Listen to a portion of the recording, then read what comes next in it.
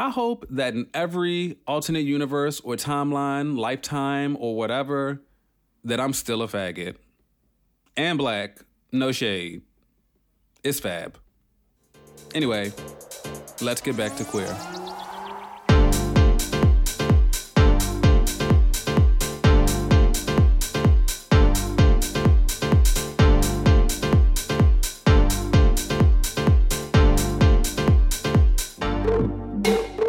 Welcome to Let's Get Back to Queer. I'm Brandon Nick, the Vice President of the Vice Presidents Association of the National Butch Queen Society, and your host for today's episode.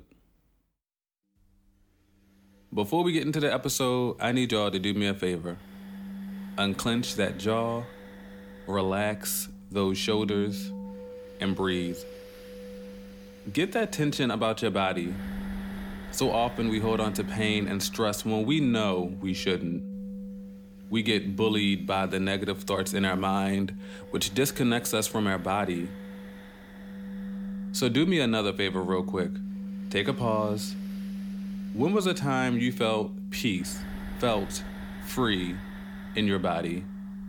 What's the first moment that comes to mind? Got one? Good. Now do me another favor. Hold on to that feeling. Keep it close to you. If you didn't think of one, don't worry.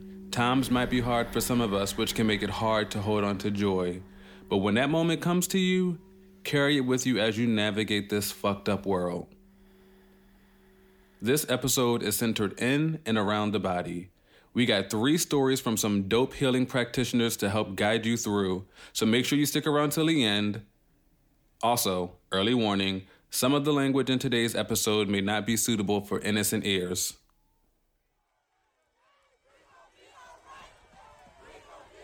Part 1. One thing that I love about the protests that have been going on in New York and around the world, honestly, is that black people are holding on to joy while fighting for our liberation. Black joy is an act of resistance, and black joy is liberation. We know this. It's really beautiful to see how those on the front lines are holding space for the rage they feel with the endless amounts of injustice we face, but also are holding on to the beauty and magic of our existence. I also really love how trans issues and trans rights are coming to the forefront more and more, because we understand that in order for black people to be liberated, we all need safety and rights and equity. So shout out to all my black, queer, and trans siblings out there doing the work and centering themselves and our communities in the process. My practice and all of my work is hella black and hella queer. And one of my main mottos is I do not want to be a raggedy healer. That's Erica Woodland, a trans non-binary therapist and licensed social worker. He's the founder of the National Queer and Trans Therapists of Color Network, or NQTN for short. Erica understands that our individual and collective traumas are intertwined. His consulting practice is rooted in the deep belief that we must restore trust and connection in our relationships in order to do the work of liberation together. I spoke with him about his approach to mental health and how it can shift our understanding around healing. Unfortunately, in our society, when you say the words mental health, people often think about mental illness. I understand that that's the framework that we're operating in, and I much more prefer to use a framework around healing justice, because it's really a belief that we all have a right to heal. Healing justice is not self-care.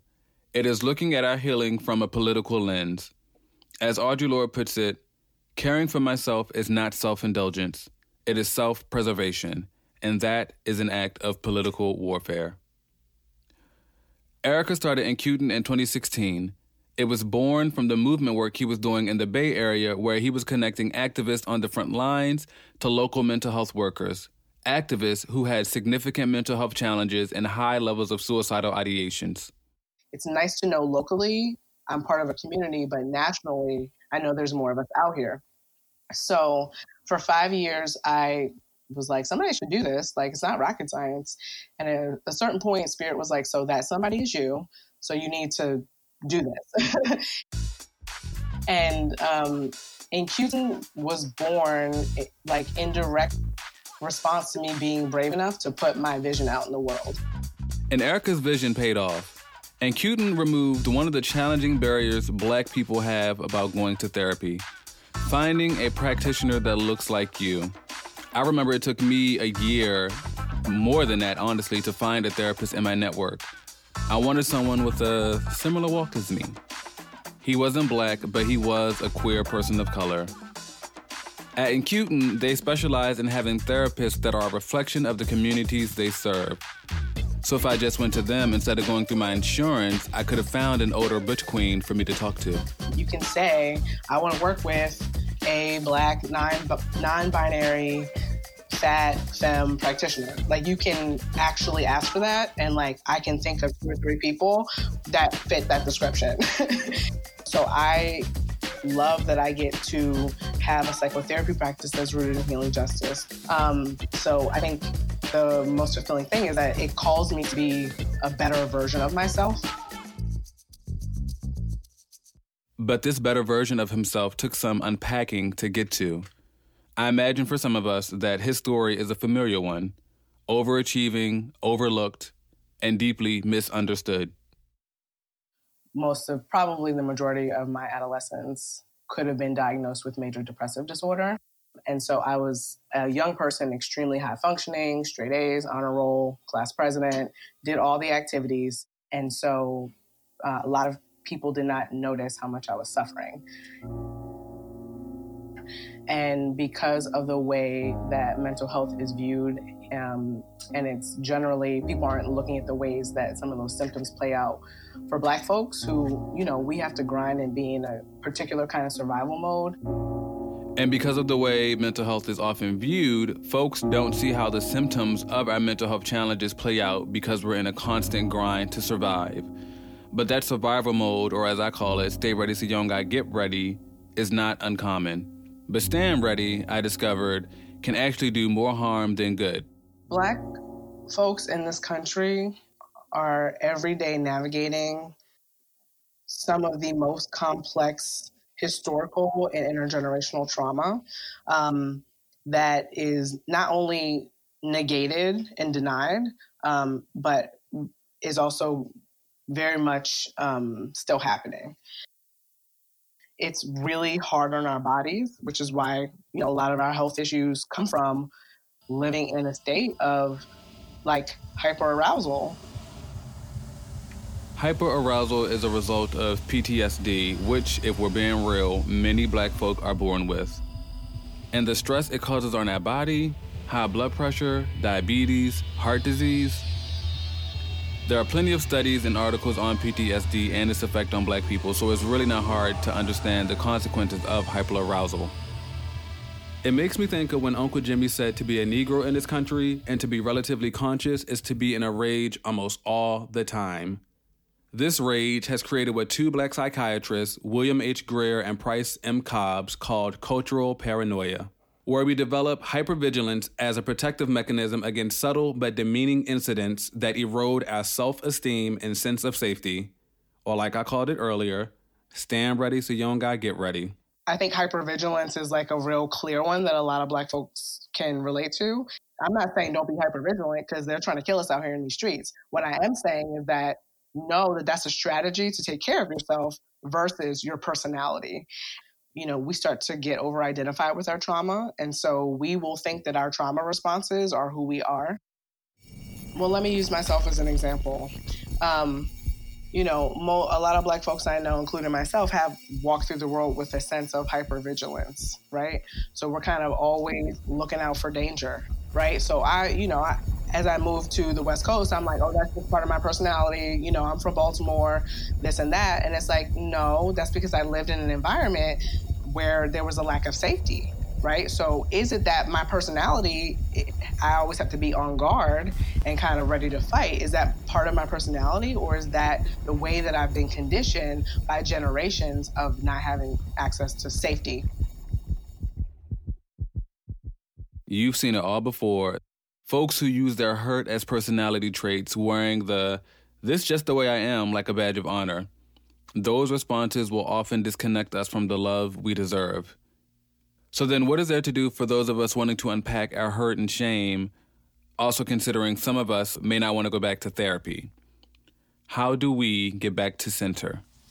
My biggest piece of advice would be to find some kind of practice that helps you connect with yourself. Whatever your practice is, and it's going to be something that you just do without thinking. It's just going to be something you feel pulled to do and that you do regularly. You can bring a question to your practice. So when I'm struggling with something, I will put it into a form of a question, and I will bring that to my meditation practice. I will bring that question to my dreams. I will bring that question on a walk in the redwoods and just really start to listen. And there's expertise and wisdom that is trying to come through, and we have to learn how to reconnect to that. And especially if you're going to be working with a practitioner, you need to have that deep connection to your own inner wisdom and inner knowing, because otherwise you might end up working with someone who guides you away from yourself instead of back to yourself. In the words of our prophet, Beyonce Giselle Knowles Carter, find your way back. Don't let this life drive you crazy. Part 2. For those that don't know, I'm from Maryland. When I was younger, my favorite Baltimore club song was Rod Lee's Dance My Pain Away. Anyway, as someone who struggled with his sexuality, was constantly bullied, and felt invisible for much of his adolescence, but also knew one day he danced for Janet, that song was monumental to me. I mean, I wore that song out. Though I never understood the deep connection between dancing and healing, literally dancing the pain away, until I got older. How dance as a healing modality is deeply embedded in our culture, rooted in traditions that have been passed down for generations. No one knows that more than our next guest. Why do I lie to myself in the first place? When does the lie become the truth in the first place for me is the question, right? Where does the mask begin? That is the work, the spiritual work, to understand. Oludare was born into Yoruba tradition. His parents would travel the country performing as Orisha dancers, so as he got older, he naturally took to it. Oludare practices Regla de Ocha, which is a unification of different tribes, including Yoruba, different Congo nations, and Native American nations.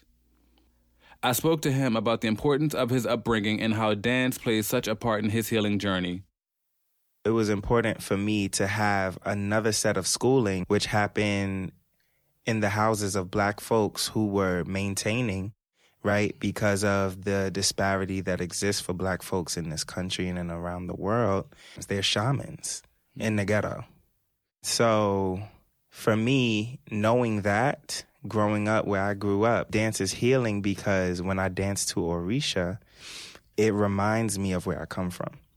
It reminds me of the ancestors that still walk with me. It reminds me of the culture that I have within my blood as an African descendant before colonization. It's not uncommon for American-born Black folk to have practices based in Africa to connect with home.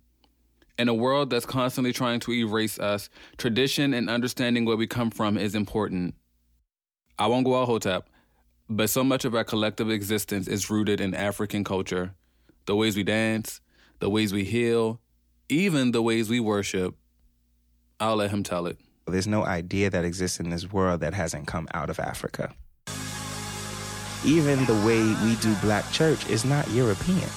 It's not European. It's purely African. There is no possession happening in European church at all. When people catch the Holy Ghost and they get possessed with the Spirit, that's African, right? The fact that there is a drum driving the energy, creating an entire energy in the room, the fact that there's clapping, the fact that there is singing, and that the people are using their bodies and their feet to create the energy to connect with the higher power is purely African. We understand that to bring God into the room, we have to activate the God within ourselves, and that is through music. So when you begin to see what happens in Black church and you really start to see what happens in traditional African ceremonies, there really is no difference between somebody catching the Holy Ghost in church and somebody possessing a Lwa in Vodun ceremonies, or possessing an Orisha in Yoruba ceremonies, or possessing an ancestor in a Mesa Blanca ceremony from Cuba or Puerto Rico. Okay, so let me back up a bit. I met Olu in 2018 in Brooklyn at this weird, wild club in Bushwick with painted, bedazzled, gender-neutral bathrooms. It was my first night at House of Vogue, a ballroom dance party hosted by ballroom DJs and commentators. I was there with a friend, and as we were cutting up, I remember seeing Olu. He was wearing rainbow sweatbands and getting his life. The more I went to House of Vogue, the more we connected. So I wanted to know, as an Orisha dancer, what he loved about voguing as another cultural form of movement. Voguing was the avenue that was important for me to express myself in a free manner, to express myself as feminine as I want to or as masculine as I want to, and know that that is still me. I definitely feel that. Ballroom has informed so much of how I identify and navigate this world. Me leaving it all on the floor really is a healing practice, and I know that's probably the case for others as well. Watching my favorites pour all of themselves into their performance, like Sanaya, Ricky, Marquise, Deshawn. I like watching Deshawn. I like Prince, Miyake Mugler, legendary Prince. These are folks that really, really inspire me in terms of Vogue Femme because of the time that they take, because of the fluidity that they have. Your entire body has to be involved to get that wave to go from your hips all the way through your chest, through your neck, into your arms, into your fingertips. Like, that's life energy. You can literally see the energy flowing through their bodies. When you think about it, ballroom isn't far removed from traditional African practices. They both incorporate a ceremony of clapping and chanting. In ballroom, we have chants to get everyone to feel it. And in Yoruba religion, people chant ancient prayers as songs to honor the Orishas. In many ways, the commentators at the balls are like the interlocutors, basically the facilitators in African traditions. The role of the commentator is crucial to the flow of balls and the legacy of ballroom. Anyone that's been to a ball and seen Jack, Selvin, or Lego on the mic will know that they are the sages of the community. Keeping the traditions alive, they are the ones who command the space. Repeat after me. Pioneer. Pioneer. Pioneer. Repeat after me. I said pioneer. Pioneer. Stand on your motherfucking feet. You have the drummers in the ceremony. At the ballroom, you have the DJ who's hitting all the beats, right? You have the Iworo in the ceremony, which is the people, right? Then you have all the audience members, right? And you even have the dancers that really embody this divine feminine energy in the ballroom. And in the Orisha ceremony, you have the dancers called the Elegun, okay, that embody the Orisha, whether masculine or feminine, right? And in ballroom, we have the masculine and feminine as well. So, but somebody who's walking the ball, their goal, their job is to embody, right? To feel it, to feel the feminine flow through them, to feel that masculine flow through them, to be real, to manifest real. And in the ceremony, it is also the job of the Elegun to manifest and to feel and to embody that Orisha, to bring healing. Voguing is kin to Orisha movement because they both require an understanding of the energies being channeled. To be fierce and dramatic like the Orisha Shango or like Deshawn Laven, or more graceful and fluid like the Orisha Oshun or Prince Miyake Mugler. And Olu understands the balance between them and uses them when performing. And like many Black and African diasporic traditions, there's a sacred practice and a more commercialized version. So when you are an Orisha practitioner who knows the music, who knows the dance, who knows the drum, who knows the songs, more than likely you exist within the realm of performance and the realm of ceremony. So the folklore and the performance is educational, and it helps for folks to understand the culture from an outside perspective, right? Because that fourth wall exists. And on the other side, the ceremony is really where the healing is happening, right? The heavy healing is happening when people are truly releasing trauma bonds, where they're are truly letting go of really heavy burdens in their life. And that's an entirely different experience, right? The dances don't even look the same. The singing doesn't even sound the same. The room and the energy in the room isn't even the same, because it really is sacred, and there's a true intention of healing that's in the space. No shade, we're kind of seeing the same thing happen with ballroom. Shows like Pose and Legendary offer up a diluted version of the ballroom experience for broader audiences, and there are even specialized events that feature ballroom performers, like when Anna Wintour judged a Vogue competition in 2019, hosted by the Met Museum. But nothing compares to actually being at a ball and experiencing that sacred energy. But because ballroom is becoming more visible, folks in the scene are able to flip it into opportunities, teaching ballroom across the world and getting a bag. Even for Olu, he took what he knew about Orisha movement and formed his own practice, Ki Ray Wellness, taking his love of dance and Yoruba tradition to bring healing. It's a movement process that was to take what I know from the ceremony and use it in a way that can be spread to folks who aren't even in the tradition, but use the movement as a healing modality, as we do in ceremony and as I do a day in my life. So what Ki Ray does is we physically move the body, and we use the breath to bring energy, to bring electricity, to bring ashe, to get to those blockages and begin to work through those blockages. Because many people, when they are suffering from certain pains, they don't do anything to bring life to the area. They rest the area. They stay away from the area. They say, you know what? It hurts. I'm not going to touch it. Versus actually working through the pain. And if you realize we're talking about something physical, but many times this also pertains to things spiritual, emotional. Right? When things are heavy, we don't want to just face it. We run away from it. But Ki Ray is saying, no, we're going to work through this. It's going to take some time. It's going to hurt sometimes, but we're going to work through it. The important principles of Ki Ray is fluidity and breath work. Breath is important in so many of our rituals. Deep breaths to relax. Some of us use the 4-7-8 method to help us sleep. Some people use the Iceman breathing method to increase their energy. Olu uses what he calls intentional breathing to heal the body. Here he explains. A lot of us have what I'll call anxious breath, right?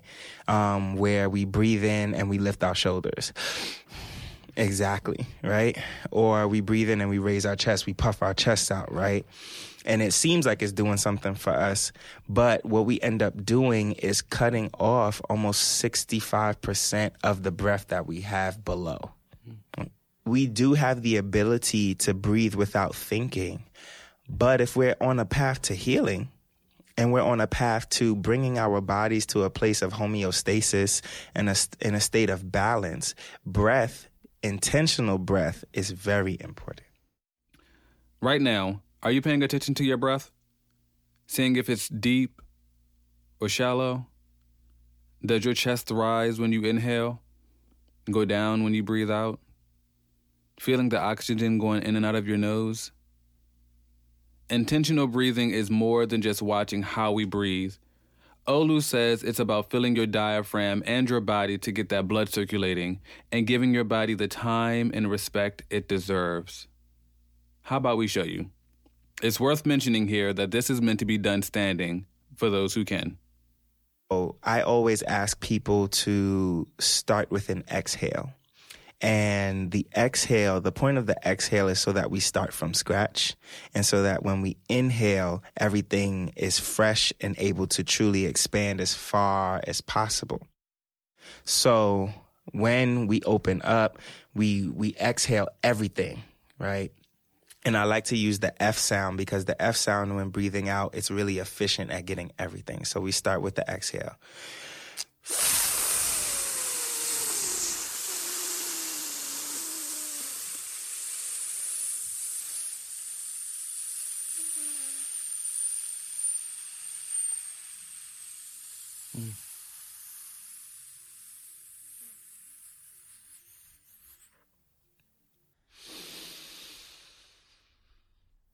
And then we inhale. Ashe. Heal the Africa in you, and no matter what, keep breathing.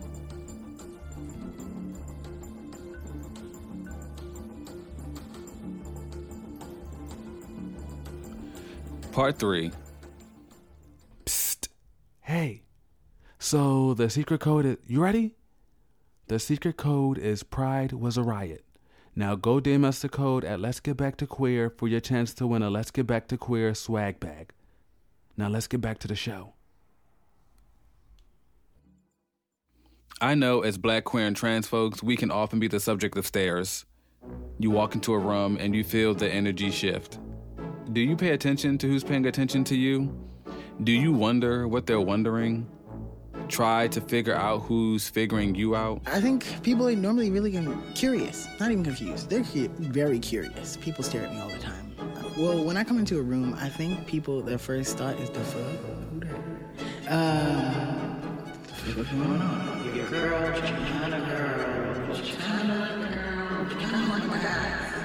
You're kind of like a trans woman, man, not sure. Like it. And then they try out different things.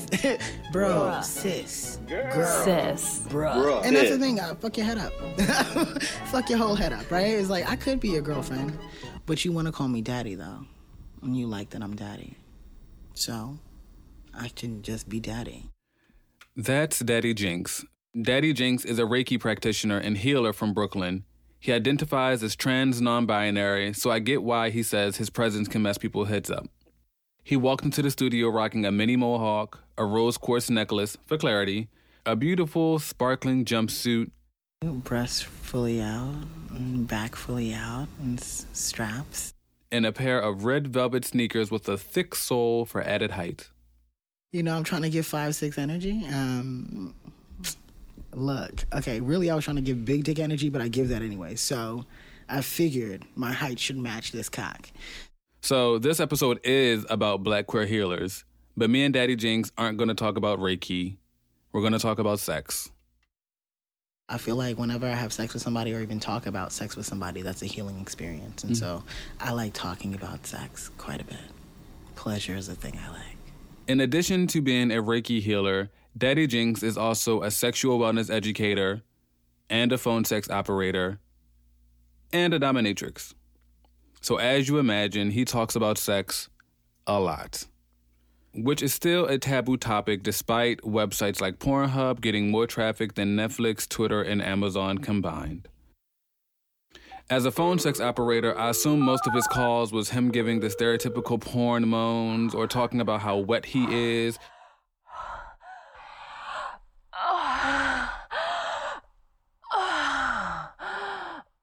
I was wrong. I mean, for Daddy Jinx, sometimes it is those things. Sometimes it's role play. Sometimes the caller just wants insight, perspective. Because a lot of people call me and like, I can't talk about this with my partner. I can't talk about this with my friends. And so that's kind of what I've noticed is a lot of them are cis men and have conversations around what does this mean if I do like penis, but maybe the penis is attached to a woman. Maybe it's not attached to a woman. Maybe it's attached to a woman and it's not hers. Like, a lot of it has to do with sexuality and how the world might see them if they knew. Other people are coming out. People come out on the phone.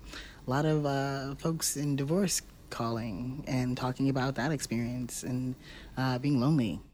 He tells me how the calls are a relief for the caller, feeling a need or getting something off their chest or shooting something on it. So I needed another thing cleared up. I wanted to know if I was wrong in assuming that being a dominatrix is all about the chains and whips. I'm really interested in how the dominatrix work came to be. Findoms are a real thing, and they get paid to take their money. People are thinking like, when they think BDSM or dominatrix, they're thinking like hard, like leather and pleather and all the whips and chains. I mean, it can't be that. It literally, like, if my subs were here, it literally could be like the boyfriend who I tell what to do. And it's like, sit down and shut the fuck up. You sit there and you watch me eat. And I know you're hungry, but, you know, you'll just watch and you can just imagine if you were like the food in my mouth being chewed up and swallowed. And then they just sit there feeling sad and getting hard or not, and that could be the thing that turns them on. And I could look exactly how I look now, or I could wear something else. I could be in my pajamas, and they can be on their knees. You stay there, behave. Simple. I'm not gonna lie, I could listen to him talk all day. His energy is just, How did you get into sex work? Someone had reached out to me on Facebook, a friend of a friend who I had no idea who he was. And this friend of a friend persistently messaged him for 2 years, and then one day, Daddy Jinx finally wrote back. The guy's response? Hey, I want to meet up and get coffee.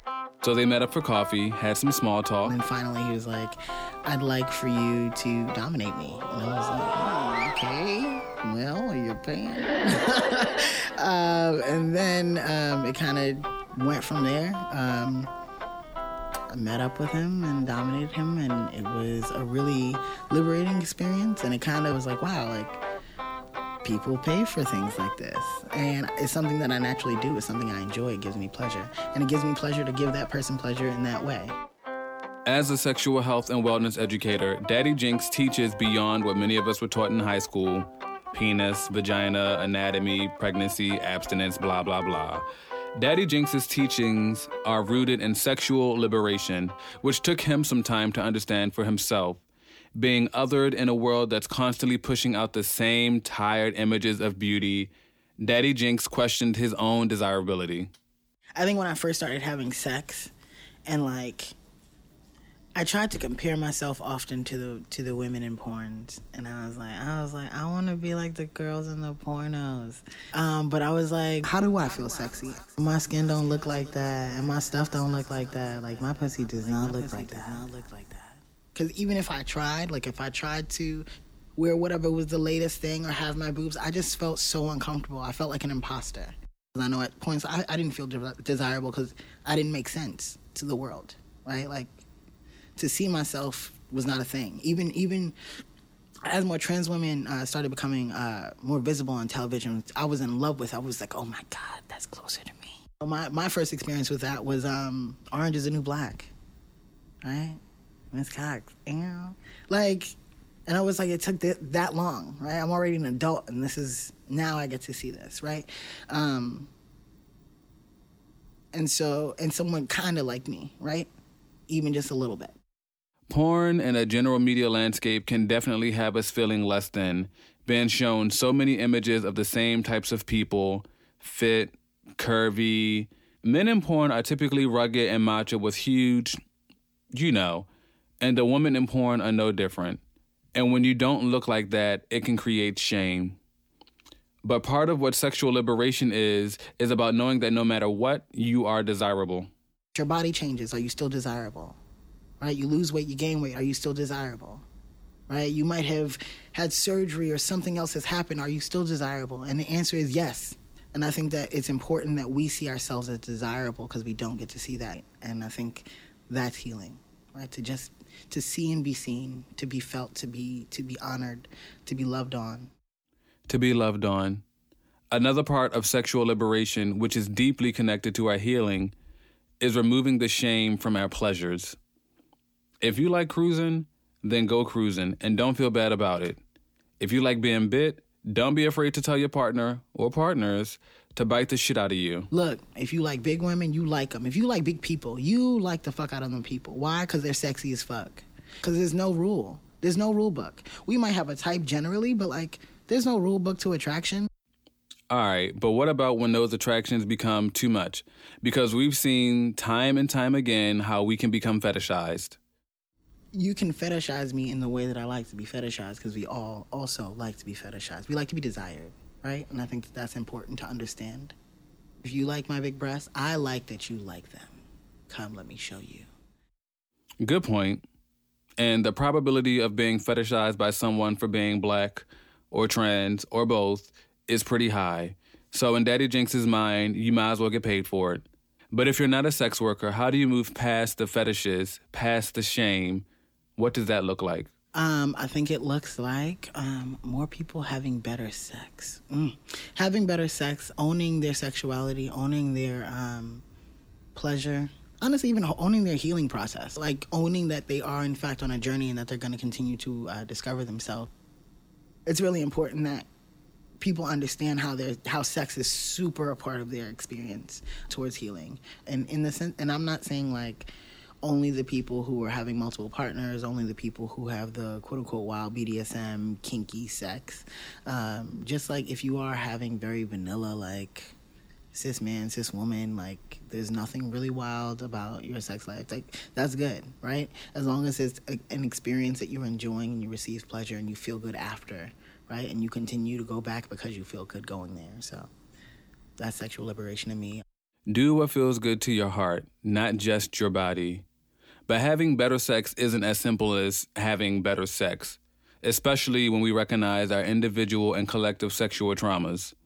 And it may not always be traumas. It could be that you don't orgasm when you're having sex, or you orgasm too fast. Maybe you're having boring sex or no sex with your partner.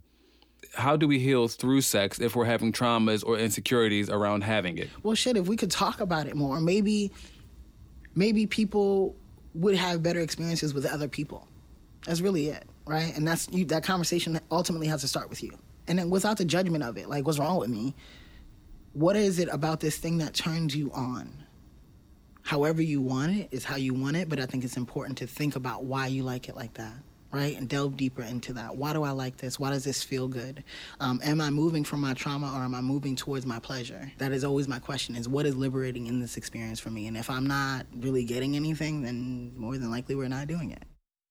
No shade. If it's not feeding, pleasing you, or paying you, if it's not liberating you, then do you really need it?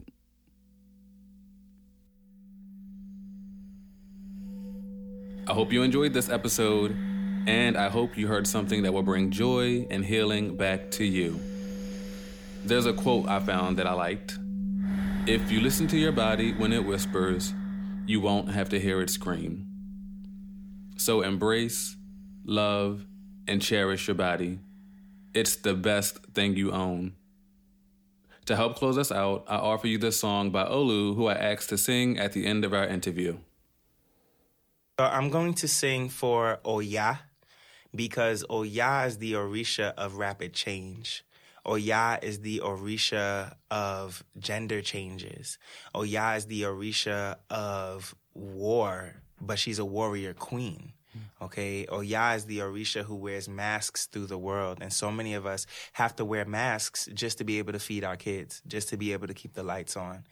And this song is dedicated to all of the folks who have to wear masks to get through their day. And my prayer is that the mask does not become who you are, that you always have the space to take off that mask, to give that mask a break and be yourself, that you always have the community and the cushion to be yourself throughout your day, that you are always giving yourself grace throughout the day, because whatever you're going through is a fucking lie. Ashe?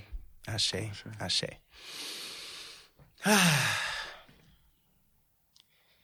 Oloya de iba iba se que se.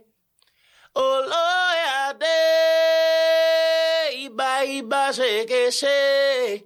Ago iba koloya. And that's our show. Thanks for checking out episode 1 of Let's Get Back to Queer. Shout out to my guests, Erica Woodland, Baba Oludare, and Daddy Jinx.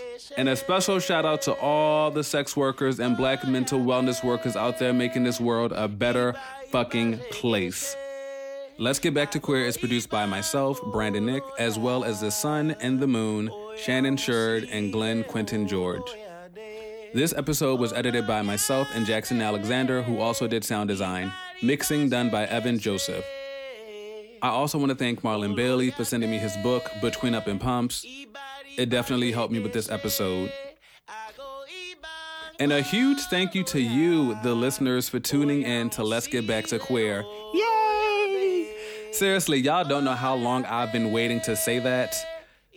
If y'all are picking up what we're putting down, then I ask you, please share this podcast with all your homie friends. And if you could, visit our website at letsgetbacktoqueer.com to find out ways to support us as we continue on this journey.